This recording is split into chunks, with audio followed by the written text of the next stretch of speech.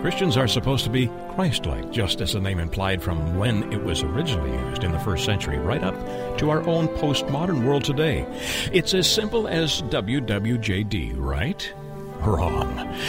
Join our show host, teacher, servant leader, and fellow traveler, Steve Russell, as we journey together in learning how lives daily renewed by God's grace and power can embrace Christian living that counts and makes a difference in a broken world. This is Steve Russell. Welcome to our show today, Christian Living That Counts. We're a show that our listeners are people who are living renewed lives in a broken world and trying to make a difference.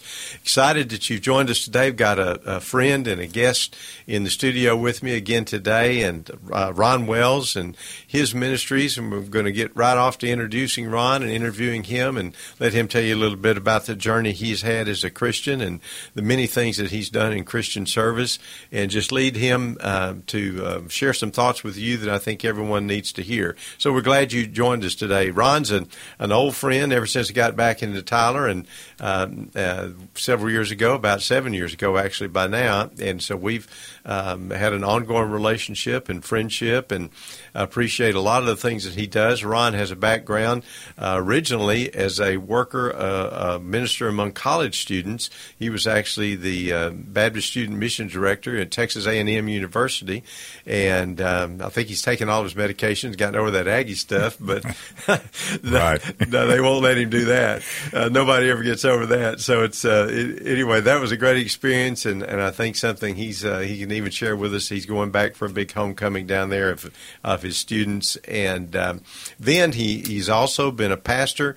He has done a lot of mission work. So Ron, I'm not going to tell everybody everything because I don't know it, but go jump in there and give a little bit about your background. Hey, Steve, thank you for letting me be a part of this today, and I'm very blessed to have you as my friend. The idea is that the one thing that Christians sometimes struggle with the most is the one thing that we've been asked to do foremost, which is to go make disciples. And I'm finding that as we travel, and we've been to several continents and a lot of the states in the United States, that even in the Christian community, maybe especially in the Christian community, there's a lack of leadership. And so the one thing we've been asked to do is, by Christ himself, is to go make disciples.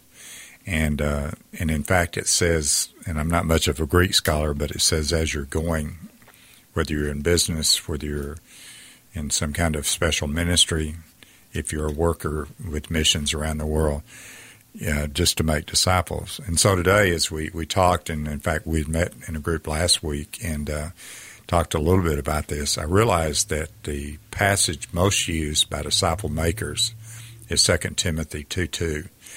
Paul is about ready to leave earth and go to heaven, and the Lord had called him to do a special thing personally, and I think he personally calls each of us. I know he has you. Sure. And so he just says very simply to this probably 18, 19-year-old that he's fixing to hand the baton to, him being maybe in his 60s or whatever age he was, he just says, find faithful men and teach them what I've taught you.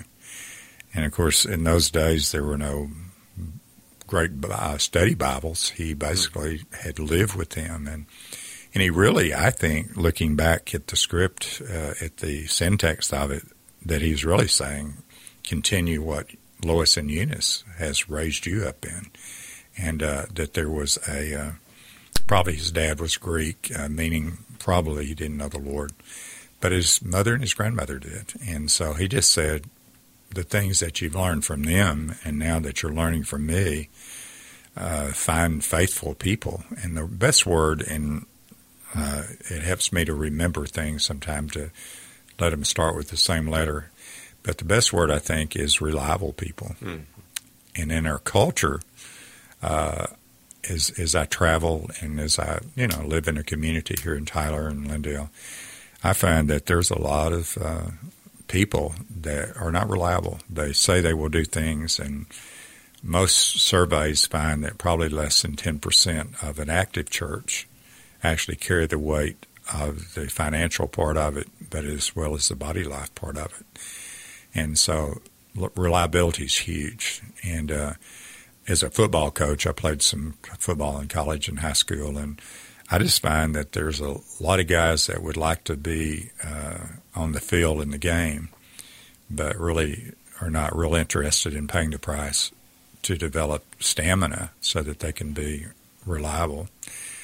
The second R in this is that I think reliability has a lot to do with resilience. I found this little poem. I don't think it's a spiritual poem, but it makes sense to me. And it's anonymous. I don't know who wrote it. It says, speaking of resilience, it says, a little brown cart fell in the path of a whale who lashed it down with his angry tail. But in spite of its blows, it quickly arose and floated serenely before his nose, the whale's nose. Said the cart to the whale, "You flip and you splutter and you frown, but you can never, never keep me down. For I'm made of the stuff that is buoyant enough to float instead of drown." And I think among Christians who are to be able to have the resilience of the living Christ in us, I think we get depressed and tired and give up. And the third R is how do you keep resilience and reliability in your life? And I think it means that you just have a lot of renewal. It has to be quiet places in your life. After a while, I think even the best give out. And David in Psalms 51 had given out morally. Probably he gave out to fatigue before he began to have idle time on his hands, and watched a nude lady bathing on the next rooftop and had her come to his place and had sex and had a baby, and the baby died, and just and eventually murder and all the things that happened. And you think, how could God say of somebody like this that he was a man after God's own heart? And the beauty of it is that David said in Psalms 51, he said, "I know what I've done, and I confess it. My sin's not just been against the people that I've done things with and to, but, Lord, it's against you. But please renew a right spirit in my heart." And so the resilience and the reliability has a lot to do with the renewal. And, of course, the ultimate thing that John 15 talks about, when Christ says, "I've called you out not just to be a servant," which I think most people conceptualize religion. Most of the issues going on in the world right now are religious issues. They're beliefs in gods that don't exist. And even though some people worship the same God, they disagree on things, and they go to war over these things and become disunified. And I think the main thing that Christ has called us out as disciples, as leaders, is to be reproducers. Read a little thing the other day about a guy who's works his lawn real well, and so he cuts his grass like I do. We live in the country. And he cuts his grass, trims his hedges, and then a few days later it looks like nobody's even been there. He said, but a gardener, and this is what I think a producer is in the kingdom, he says a gardener doesn't just cut grass and trim hedges, but he plants trees. And years after we're gone, those things will still be going on, because it's the eternal ability that God has to produce fruit. Well, let's go back a little bit and talk about your career. When you were in high school and you went to college where? I actually went to A&M to start with, and then I came back after 3 days. I didn't like it all that much. I ended up going back as a campus minister. But I played for Coach Wagstaff, who was a football coach here at Tyler Junior College, and then went on to A&M Commerce and to the seminary in Fort Worth. The reason I ask you about that, just to get a fix on your earlier years, when you talk about reliability and resilience and renewal, so that people become disciple makers or reproducers was your word. How did you journey into that? Because most of us, when we find Christ and we enter into that covenant relationship, we don't automatically become these people.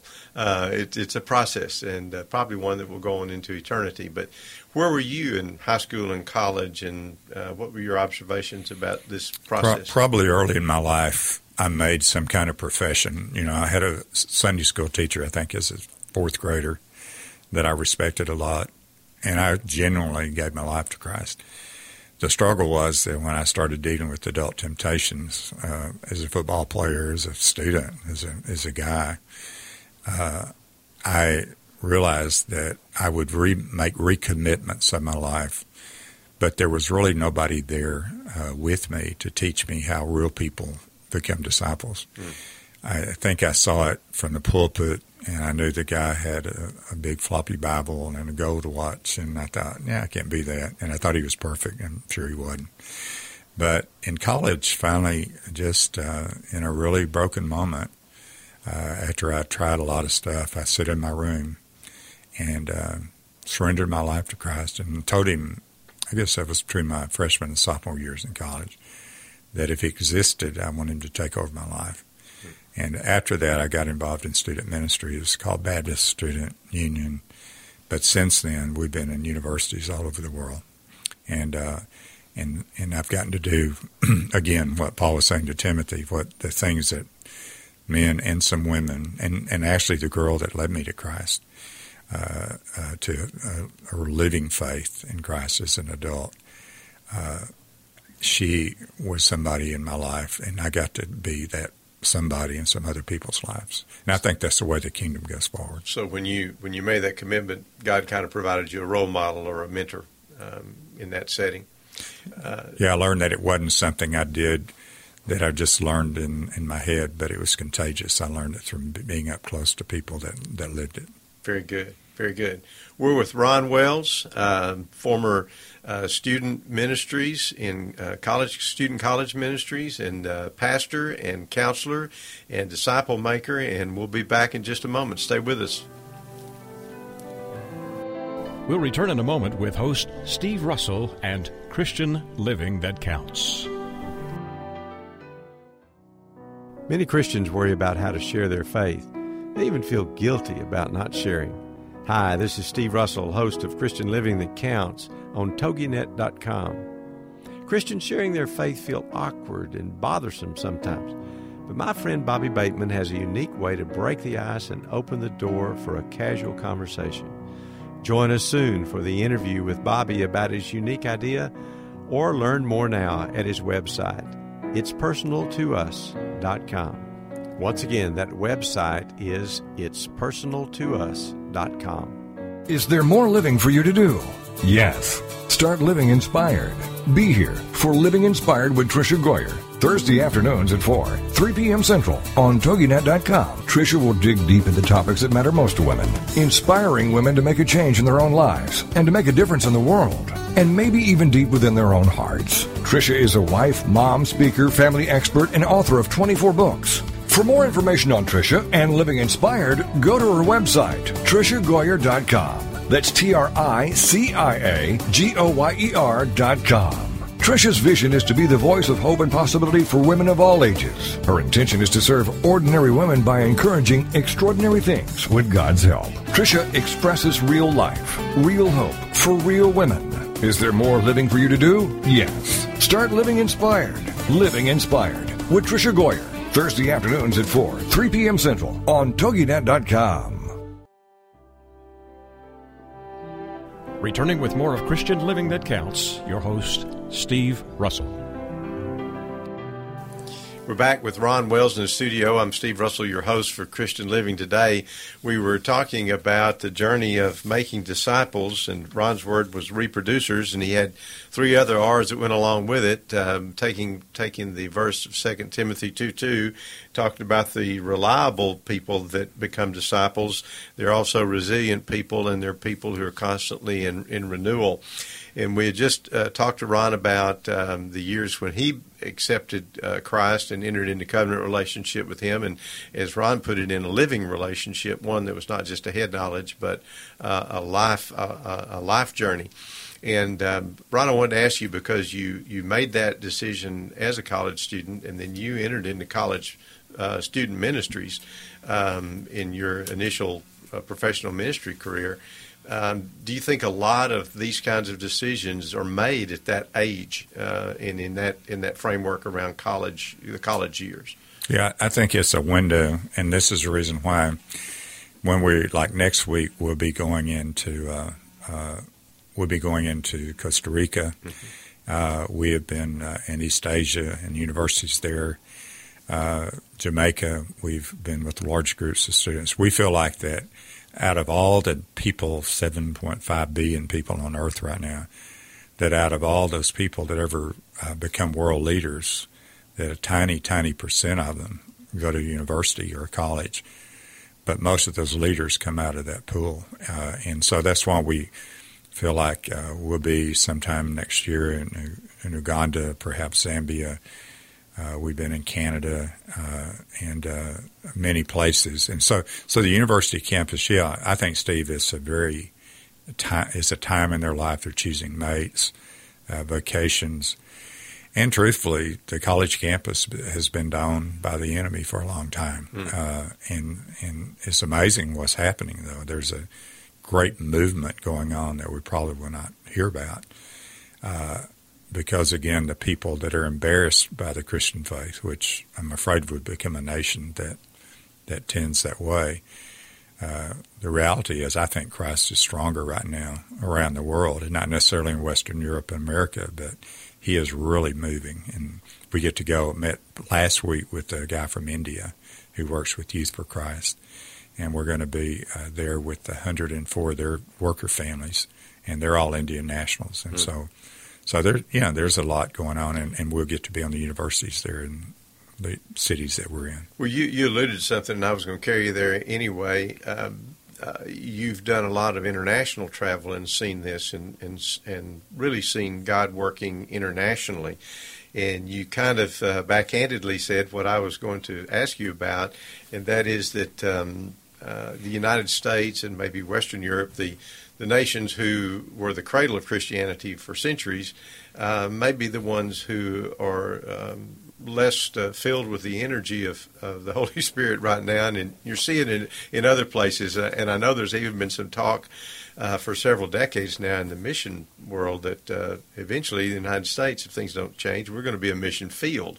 And we're going to find other Christians from other countries that we used to send missionaries to in our lifetimes, find them coming over here and being missionaries to us. But do you see a real difference in perspective of, say, students here in the United States in your experience versus those internationally? Yeah, I think that, again, I think that when the faith in Christ is contagious, I think it's like getting some kind of endemic disease. I think it spreads quickly like it did in the early first century church. I mean, they said the blood of the martyrs was the thing that incubated a massive movement.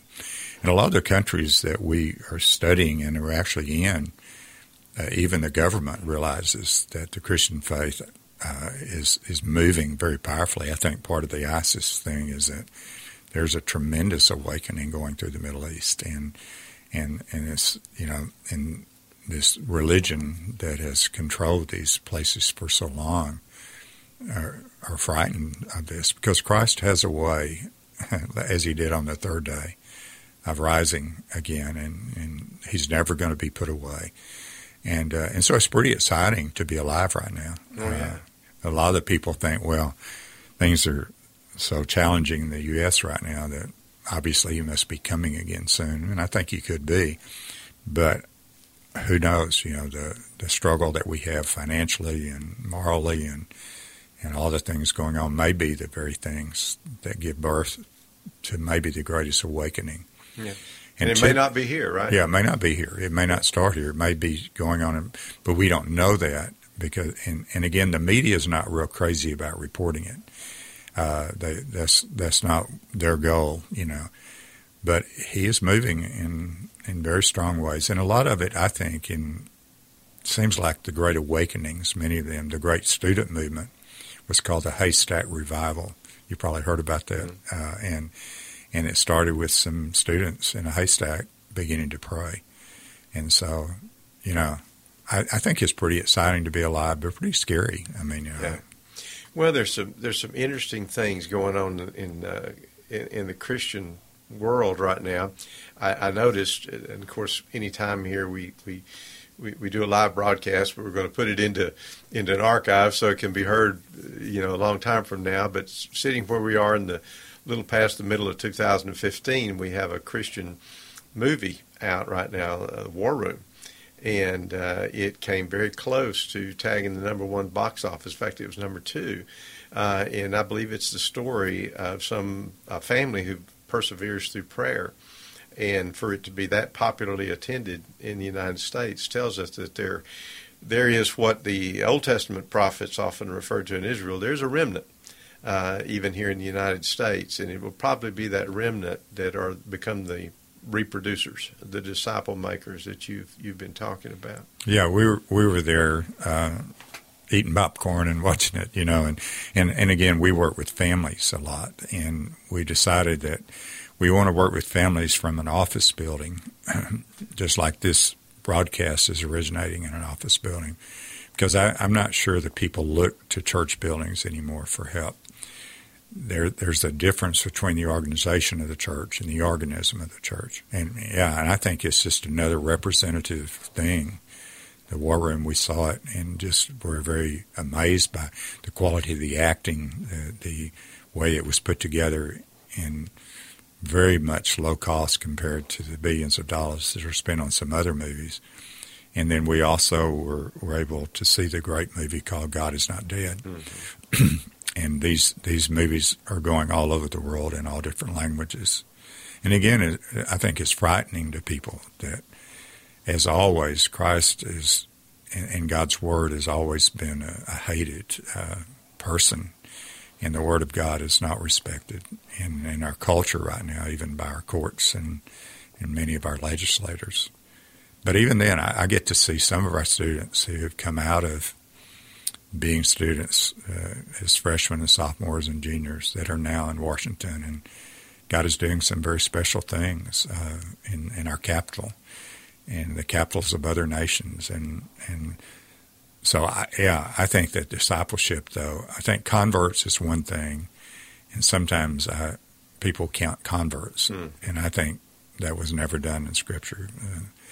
When there were, in John 6:66, when there was a massive falling away of following Christ, it just reminds us that in every culture, if it's a national religion, kind of like Judaism was in that culture, it can be an inch deep. Mm-hmm. But when the persecution really heats up and discomfort is really coming, I think it's when Christians stand up. And well, that makes me want to take you back to the first R that you brought up, which was reliable.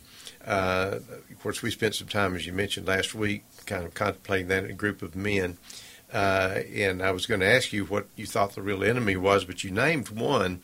You thought you observed that possibly just not wanting to pay the price for stamina, which as an athlete, as a young man and athlete that you were in those years, what it means to build stamina. So that obviously there's maybe that desire. This price is too high for me to pay. I don't want to pay that. Are there any other things you think that are enemies to reliability, just besides the unwillingness to build stamina? And let me throw one in here, even as I ask the question. You mentioned the not the desire for the stamina, but also you mentioned maybe the lack of role models. I find a lot of Christians want to kind of have their faith in a corner. And Jesus, we're just in the Sermon on the Mount, put it under a bushel and hide it.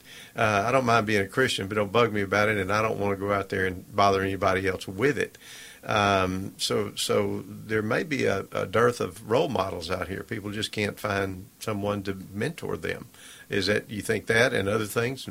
Yeah, this is what Paul was trying to say to Timothy, and I don't think as a teenager he fully grasped it, but he was trying to say, be ready to find people and that are reliable, and be resilient enough to meet with them. And because a lot of people, I did a mission into the Olympics in 2004, and when it was in Athens, and the last thing they run is the marathon, which is quite different from the 100 meters, mm-hmm.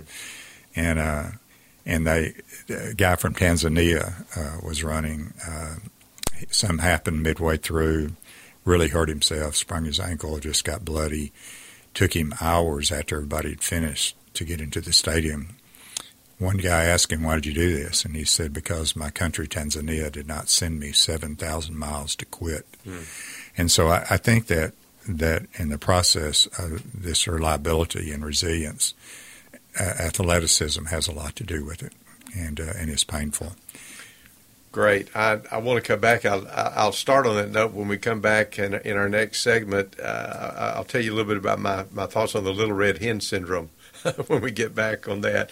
Stay with us. We'll be back with Ron Wells. This is Steve Russell. We'll see you just in a moment. We'll return in a moment with host Steve Russell and Christian Living That Counts.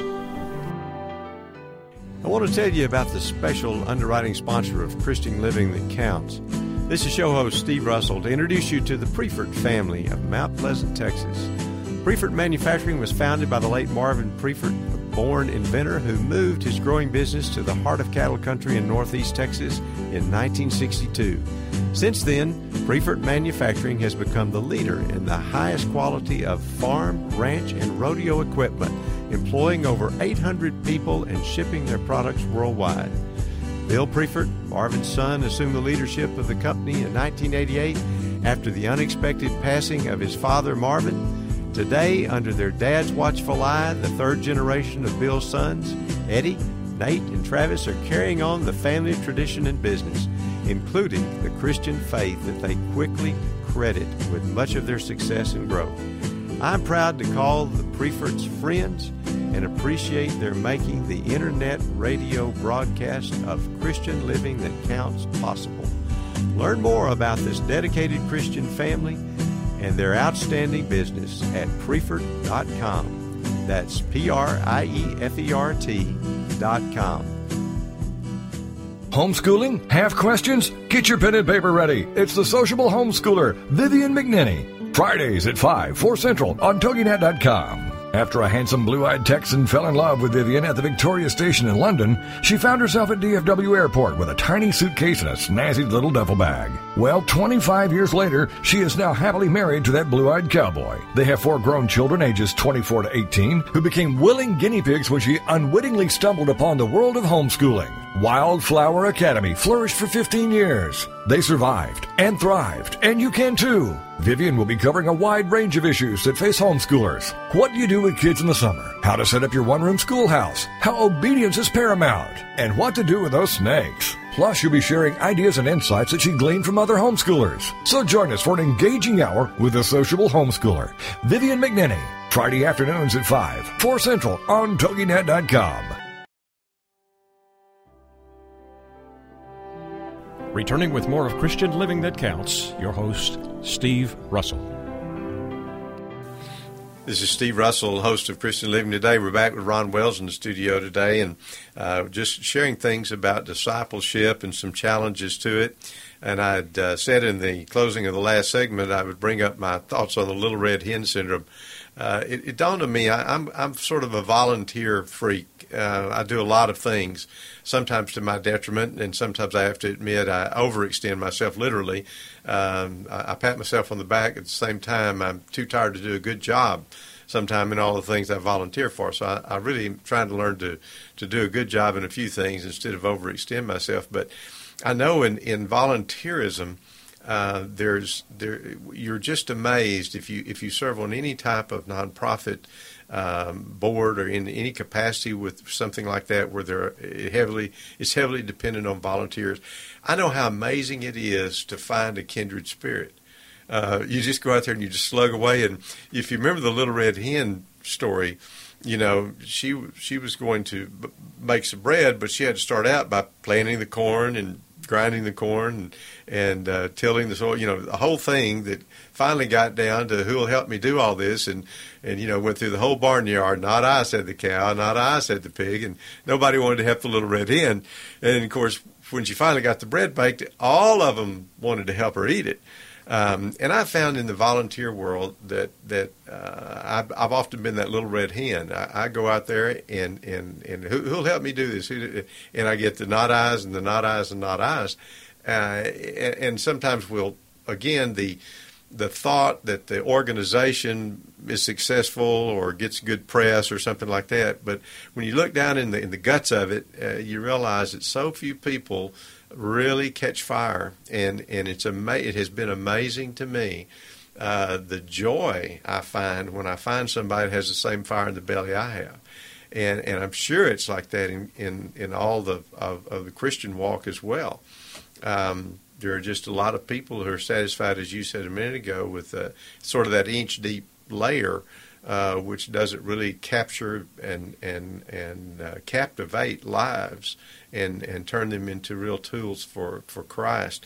I was thinking on the idea of resilience, too, when you were sharing the poem about the whale and the cork.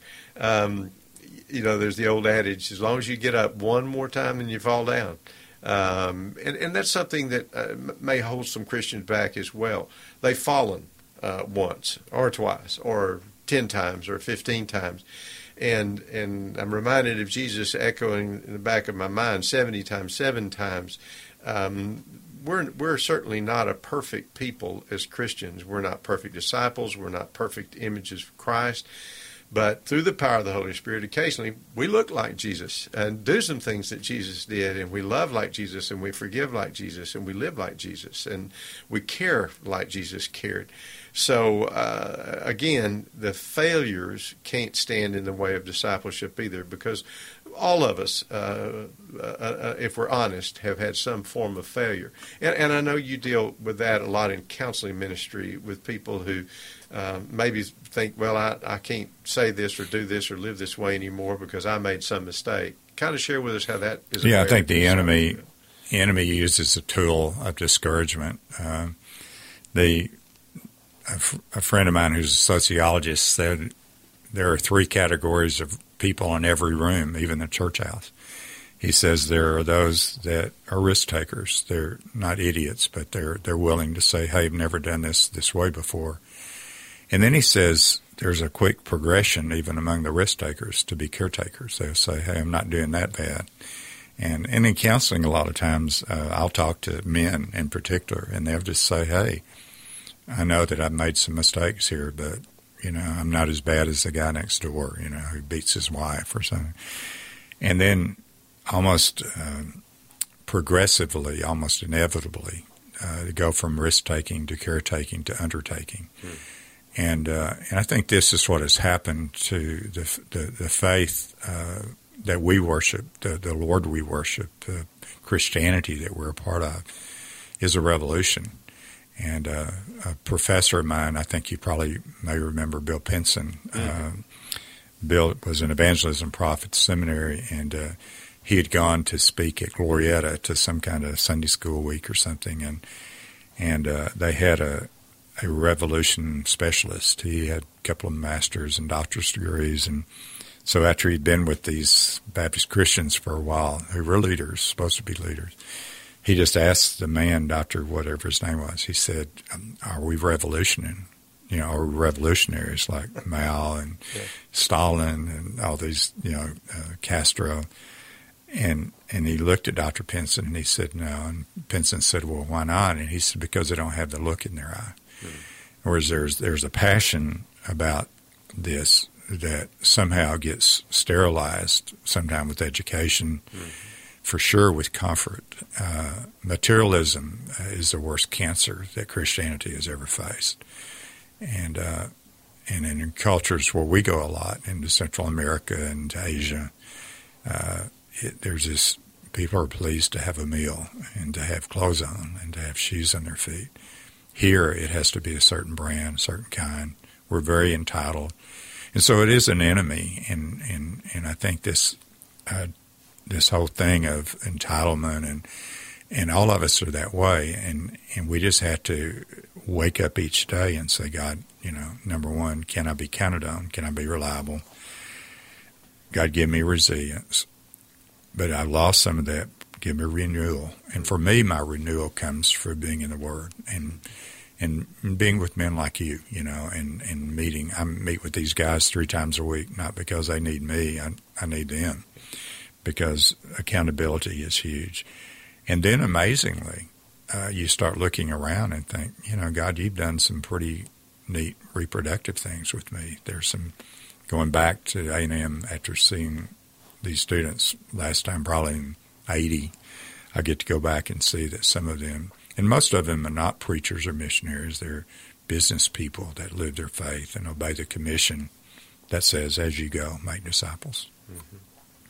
Well, I just, it's amazing, as you've brought out many times, we have an enemy, and he's not complacent at all. And so it's not like we are a force in equilibrium, or we're in a place of equilibrium with nothing pushing against us. I've often thought that the world is sort of like the current of a river. If you think you can push your little life's boat out into that river, and just that little push out into the river, and you'll just be fine as long as you don't do anything, you're totally discounting the current. And the current of the times, people who push that boat out and of their lives, and that current begins to carry them. And of course, if you don't fight that current, then it gets ever and ever faster, and you find your boat moving very rapidly in a direction possibly you didn't want to go. Not because you did anything to get there, you just didn't do anything to resist it.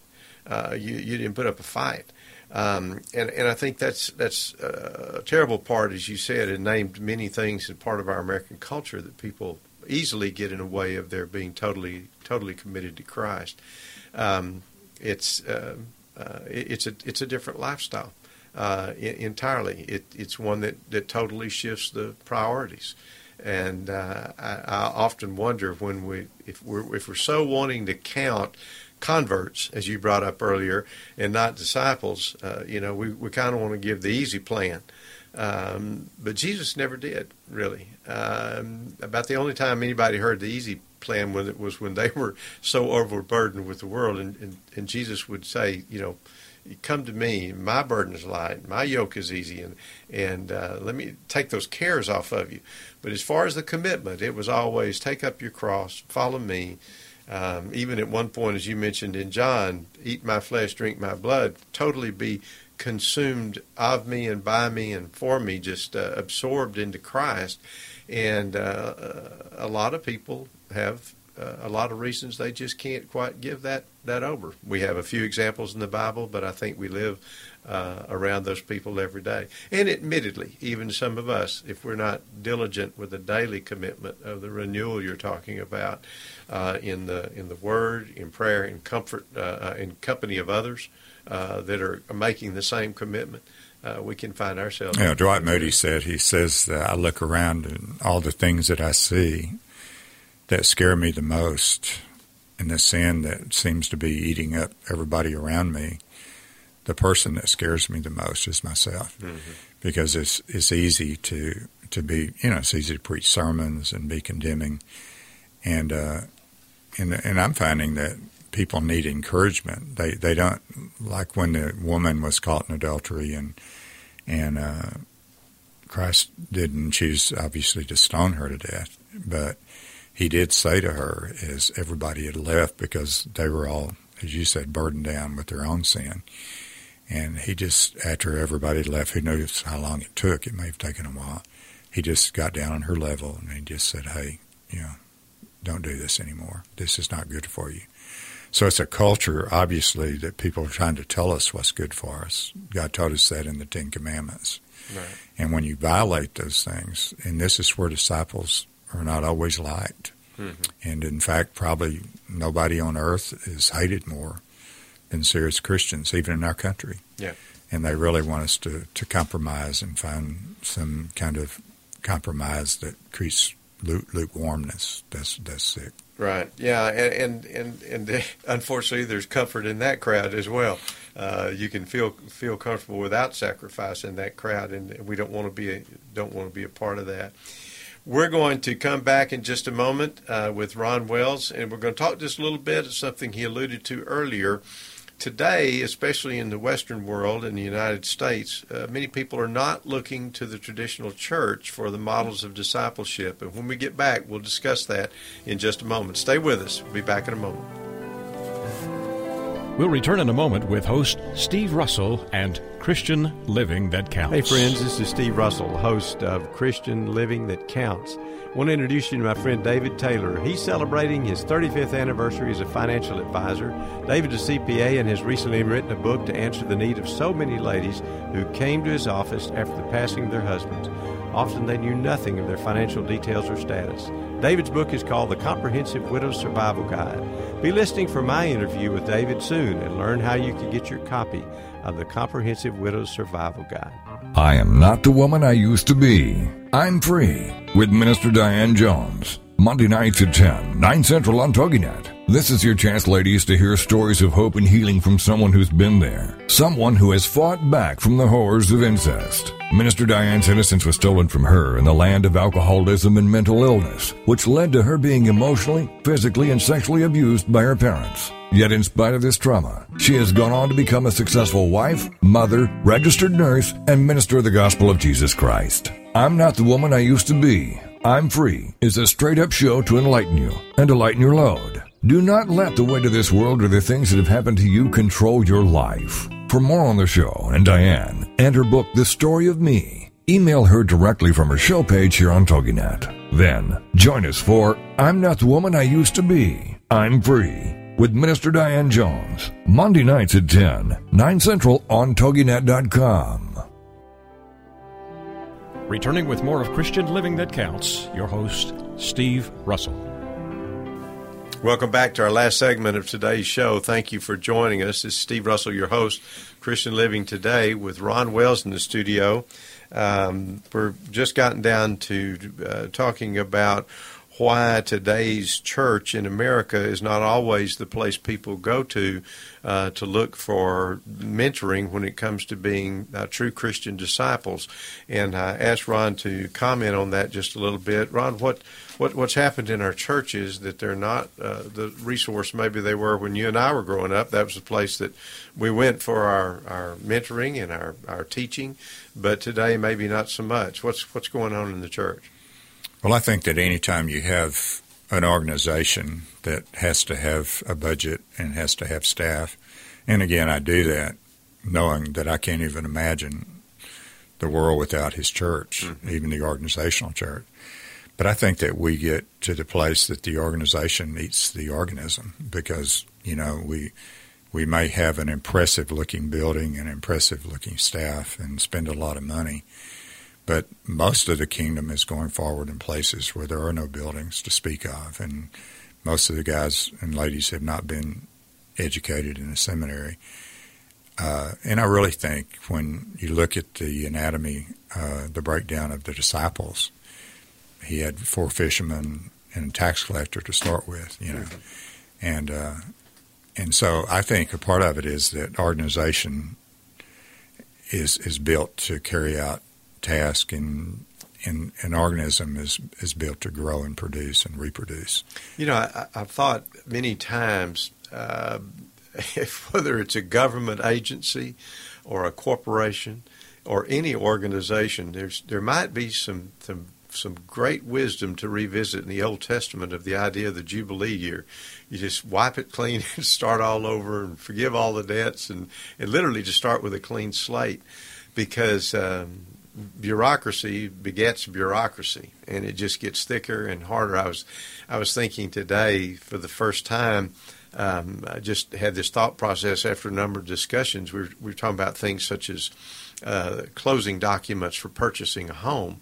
And one of our mutual friends, Terry Aycock, was sharing with me about when he was in the mortgage business. You know, the packet was about 3/8 of an inch thick. Now it's about 2.5 inches thick. And he said, you know, I got thinking about by the time my children's children grow up and they're liable to have a ream of paper, you might have to go down and buy your own 500-sheet ream to have just the documents, because it just becomes laws and details stacked upon each other, and if you don't ever sort of flush that system of all that, and you know, it just takes over. Probably the most astounding statement Christ ever made in the economy, I guess in their economy culturally, but in ours as well, when he called little children that the disciples were trying to keep away from him.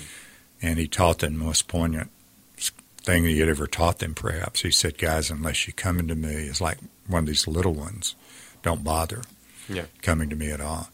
And what he's saying is, it doesn't mean that we're simple-headed, but it does mean that the gospel is pretty simple. And that's why it's spreading. The greatest prison religion of all times has been the Christian faith. Mm-hmm. Because when men and women are down and out and burn out and have done things, then grace comes flowing in. This is why the greatest hymn writer, perhaps, was John Newton, when after all the really awful bad stuff he had done, he just simply, one day, reached his breaking point and wrote Amazing Grace, How Sweet the Sound, that saved a wretch like me. Yeah, I think when you mention children, the great thing of Jesus' wisdom there is he was literally telling them, come so that you can be refreshed and renewed. You know, we all marvel today at how our 7 to 10-year-olds can teach us how to use our smartphones and our tablets. The reason is their mind's clear. They're fresh and they're ready, and so they can learn all these things and becoming renewed like little children in our minds. And there's good scripture behind that as well. The renewal of the mind is just necessary for us in our Christian life to be fresh. Well, I was thinking also back to the idea of the church. And you mentioned the idea of this organizational. Once it has so many organizational obligations, it can find itself just literally revolving around those. But I thought earlier, you mentioned that look in their eye. When you talk about Bill Penson's group that he and the other fellow were speaking to, and I was remembering back to the Rocky movies and what they call the eye of the tiger.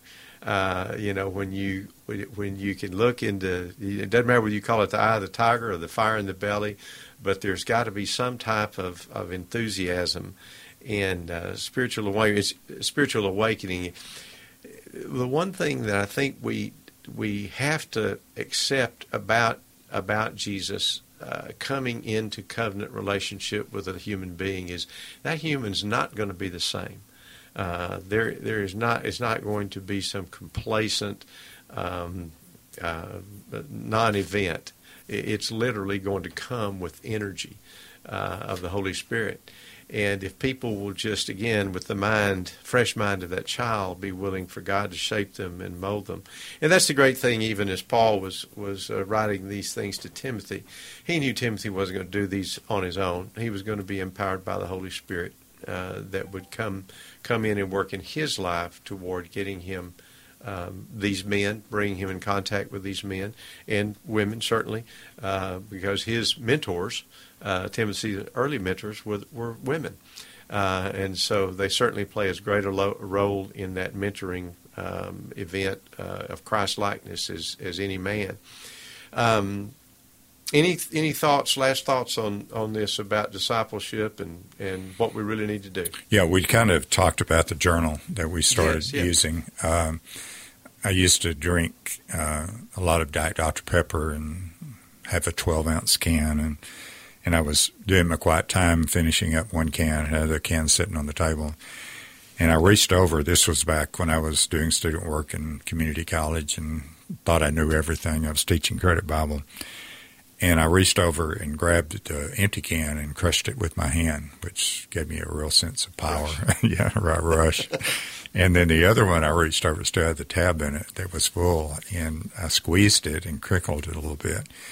And it dawned on me that when my life was like the empty can and the external pressure exceeded the internal substance of it, that is pretty useless and pretty helpless.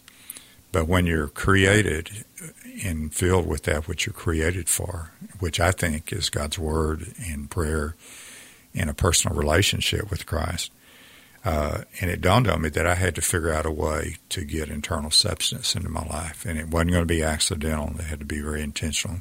So I went out and bought a little binder and started keeping notes. I'd write my prayers out to God because I sometimes lose my place when I'm praying verbally. And then in the second section, I got real disillusioned with some leaders that were early on in my life. And I decided I better really stay in touch with Jesus. So I've been in the gospel now for 4.5 decades. And it keeps me from being able to be disillusioned, because this is where a lot of people have given up, is that they've seen people that have really let them down. And I've let a lot of people down, I think, but when I say in the gospel that, Christ has never let me down. And then the third section is how do you pass that on, when you receive teaching. And I've been under some really great teachers and some really great students that taught me things. And I write the date down and put who it is. And then I realized that a lot of times when we're taught, it's like putting pearls before swine. They get trampled in the mud. Mm-hmm. And then the last little section on the back, just all discipleship is teaching people to walk with Christ like you're walking with Christ. The way you read His Word, the way you pray, the way you receive teaching. And that's what discipleship is. So you started out doing this personally, kind of just on any old kind of binder you could find, and then you've actually developed it into a spiritual journal with these divisions, right? Yeah, it's a little bit fancier, but it's still the basic concept. And it's available from your website, which is www.centerpointministries.com. Is that correct? Yeah, I think. I'm not real sure. Well, I'll go give them mine anyway. Yeah, so we'll double over be sure there. you take Steve's and not mine. And besides that, Centerpoint is CENTREPOINT.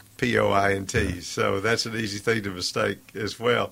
And for sure, you could go to our email, which is ronwells@centerpoint.cc. Right. And mine at steve@steverussell.org or steverussell.org as a website. I can get you in touch with Ron and get you one of these spiritual journals. And we actually have these because we've been in Romania and all over Latin American countries, and we have them in Spanish and Romanian, and we don't have much of a call for them locally, but we have a lot of English.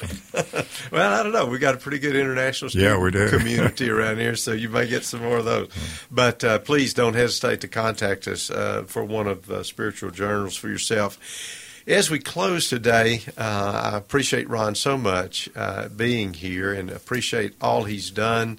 And I know many people out there think, well, you and Ron are professional ministers and you do these things because somebody pays you to do them. But I think anybody in this that's not doing something crazy or illegal will tell you we sure don't do it for the money. That's not the point. But the last closing remark I would leave you with today is look for you a Timothy. If you feel like there's fire in your belly, but it's just indigestion right now, or there's you got the eye of the tiger, but it feels more like a cataract, seek someone who has that eye and that fire in the belly, and find them and say, come and teach me to be like Jesus. And there couldn't be a better calling to be Christian living that counts and making a difference in a broken world than becoming more like Jesus. So seek someone to lead you there. This is Steve Russell. We'll talk to you next week. Thanks for joining us. Steve Russell returns next week at this same time, discussing how renewed lives can make a difference in a broken world. Join us again for Christian Living that Counts.